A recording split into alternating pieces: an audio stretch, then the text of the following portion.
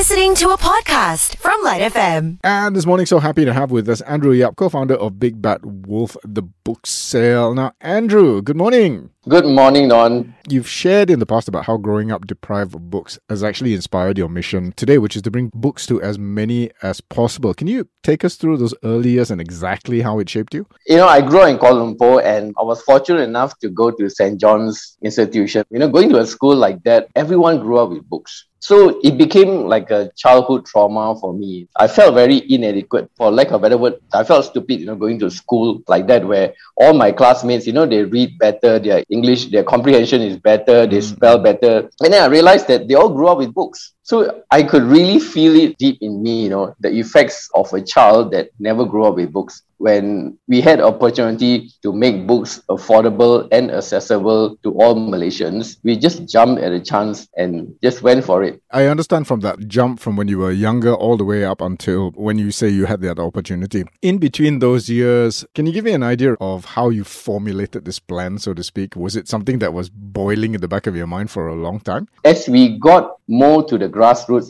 getting to see the environment that they have, in terms of community libraries or public libraries, then we felt that we could do a lot more. And then we started giving. Then we got more and more requests. When Big Bad Wolf started going global in 2016, we realized that it's not just a Malaysia problem, This problem is a global problem. Whenever we see libraries that literally have books that no one wants to read, and when we give books, you can see the excitement of the kids and the people and all. And it just became like a lifelong mission to just want to make sure that everyone has access to books. You're the co-founder of the Big Bad Wolf book sale, the BBW, right? And a lot of people know about this, but I'm not sure that many people also know that you're the founder of Book Access, the bookstore. Can you tell us a little bit about how running Book Access actually led to the inception of the BBW sale? So we started with Book Access, a tiny little bookstore, 500 square feet. And we realized that we can't make a big difference, with just one bookstore. So when we came up with the idea of doing an event,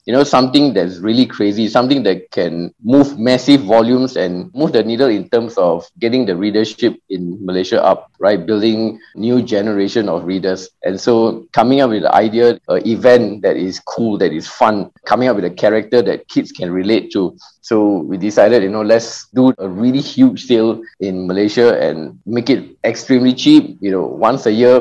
After a couple of years, we realized that, hey, the market is there. The response has been amazing. Let's do the world's biggest book sale in Malaysia, And so one thing led to another. Now, currently, we are in about 36 cities around the world, 15 different countries. Wow. I know that a lot of people who have visited the sale over the years are generally quite blown away at just how many books there are for sale. Where do all the books come from? Most of our books come from UK and US, and not many people know that when we started, we were in the remainder book industry, meaning that we were buying overstocks or books that are unsold copies but brand new. As we grew, the overstocks and unsold copies, the source will not grow. It even gets lesser and lesser, right? So we moved into a whole new dimension of the business where we started talking to publishers to be able to give us brand new books at really low prices. But the difficult part is that in order for them to do that, we needed to go into massive volumes. That was one of the reasons why we took it on to ourselves to bring the business overseas, where you will get the market to be able to sell huge volumes. We buy from hundreds of publishers globally, but they are from UK and US. So in the 13 years that you've started having the sale, it's obviously a huge draw for book lovers. I know how rewarding it is to have a book. How rewarding is it for you to see people who are really eager about getting their hands on books? It's the best feeling ever for me, being able to be part of a life-changing, nation-building movement. We are more of a social enterprise business rather than a conventional business, and being in 15 different countries. And by this year, we're hoping to be in 20 different countries, right? The last 13 years just disappeared. It felt like, 2 or 3 years. And every day I wake up, I'm just happy to be able to do this and make books, accessible and affordable to everyone in the world. Going back to the sale, tell us the details. What are some of the highlights to look out for this time? Previously, we were known for our 24-hour sales, but because of the pandemic, we decided to do it from 10 a.m. to 2 a.m. 16 hours a day. I think closing at 2 a.m. is still something quite amazing. We're able to stretch to that long hours. And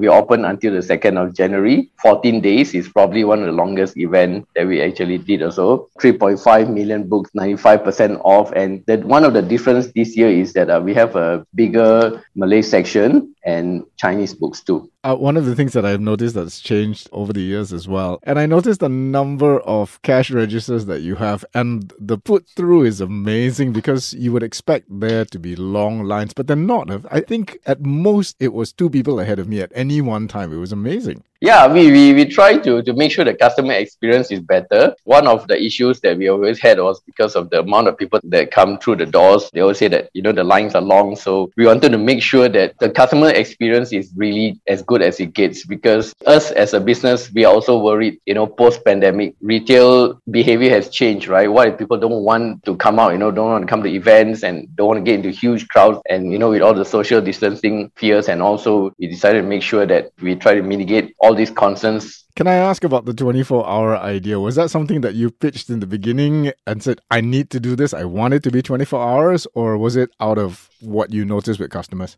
Big Bad Wolf is what it is, and where it is today is also because of the customers and how the customers shaped us. When we first had our first sale, it was only 5 days, right? And then it became over 2 weekends. And then we decided to open 24 hours for weekends only because the crowds were too big. And when we did our first 24 hours, we realized that there was just so many customers that came in from outstation. At that time, when we did 24 hours, GPS wasn't a big thing. So a lot of people were afraid, to come in to the city and all. They worry about traffic, worry about getting lost. But when we were open after rush hour, peak hours, and at 1, 2 o'clock in the morning, they were not afraid to come into the city. And we had a lot of customers from, Ipoh, Seremban and all, and they said that, hey, they really like this 24-hour format. And so we just decided to continue doing it every day, and it became a signature for us. Believe it or not, most of our events overseas is also 24 hours. Okay, so for the benefit of people who don't know, please help me fill in the gaps if I've missed anything out. Now, I know the venue this time around is the MIECC, that's at the Mines in Seri Kembangan. If you know where the Mines is, no problem, you should be able to find that online. The start time again and closing times? We're open from now until the 2nd of January from 10 a.m. to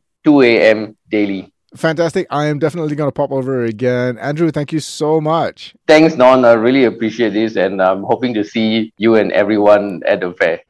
You've been listening to a LITE FM podcast on Shock. That's SYOK.